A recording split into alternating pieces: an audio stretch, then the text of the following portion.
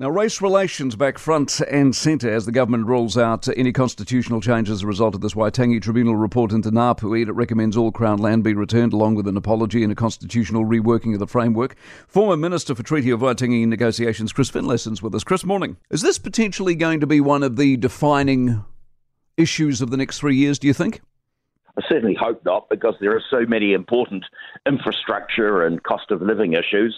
The report seems to me to be of interest to a couple of constitutional lawyers and a few Ngāpuhi, but it's not going to advance the interests of Ngāpuhi at all. In what way? Well, in terms of getting them a good economic base so that they can develop, fixing up their marae, the sorts of issues that people raised with me when I was the treaty minister. Is Ngāpuhi a story in and of itself, given we're still here in 2023 and we're still fighting about it or arguing about it or litigating it? Well, they're great talkers, and people like Hone Sadler and others, they're great on the marae. But when it comes to delivering concrete results for their people, they're not so flash. And Andrew Little and I tried for many years to get them to the table. John Key said to them in Waitangi in about 2012, I think it was, look, get your terms of negotiation. We can give you an advance so that you can get tribal development underway, but they were more interested in talking. Do they want settlement, do you think, in their heart of hearts or not? I don't think so. I think that they will be laggards while others get ahead. I genuinely do not know that these guys want settlement. So which brings me back, I can't remember, but it was Jim Bolger, I think, who started talking about deadlines and timelines and stuff. Why don't we go back to that? Is there any sense in doing that and just say, look, we need this wrapped up? No, I think a bit of benign neglect, make all the right noises and just leave them to stew in their own juice. But the problem is we're paying for the tribunal. Does the tribunal aid and abet these sort of cases?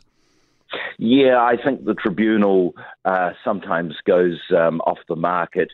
The report, as I say, will be of great interest to a couple of constitutional lawyers, but will it advance the interests of Ngāpuhi? I doubt it. See, as I understand it, this is part one of a two-parter, and part one is 2,000 pages long. There's money and time and energy in that, isn't there? Yes, who reads 2,000 pages, Chris? No one. It'll be an excellent doorstop. Yeah. So then we come to Seymour and his referendum, and that's going off to select committee, and he wants that there for 9 months, and the argument being that when it comes out, it may well be different, like his life choice business. Does that go anywhere, do you think? No, I think David should scale back on the stuff. I don't think it's particularly helpful, and the temperature's rising too high. And as I say, there are bigger issues this government's got to face, and I don't think he needs to go there. And what about Te Papa yesterday? And does that show in some way, shape or form the angst about the place among some? Yes, I think it does. And obviously I don't condone that behaviour, neither do you. And there'll be criminal consequences, I presume. But it gives you an idea that there's just a bit too much heat in this debate and people should all chill. Good advice, Chris. Go well. Appreciate it very much. Chris Finlayson, former Treaty Negotiations Minister. For more from the Mike Hosking Breakfast, listen live to News Talk ZB from 6 a.m. weekdays or follow the podcast on iHeartRadio.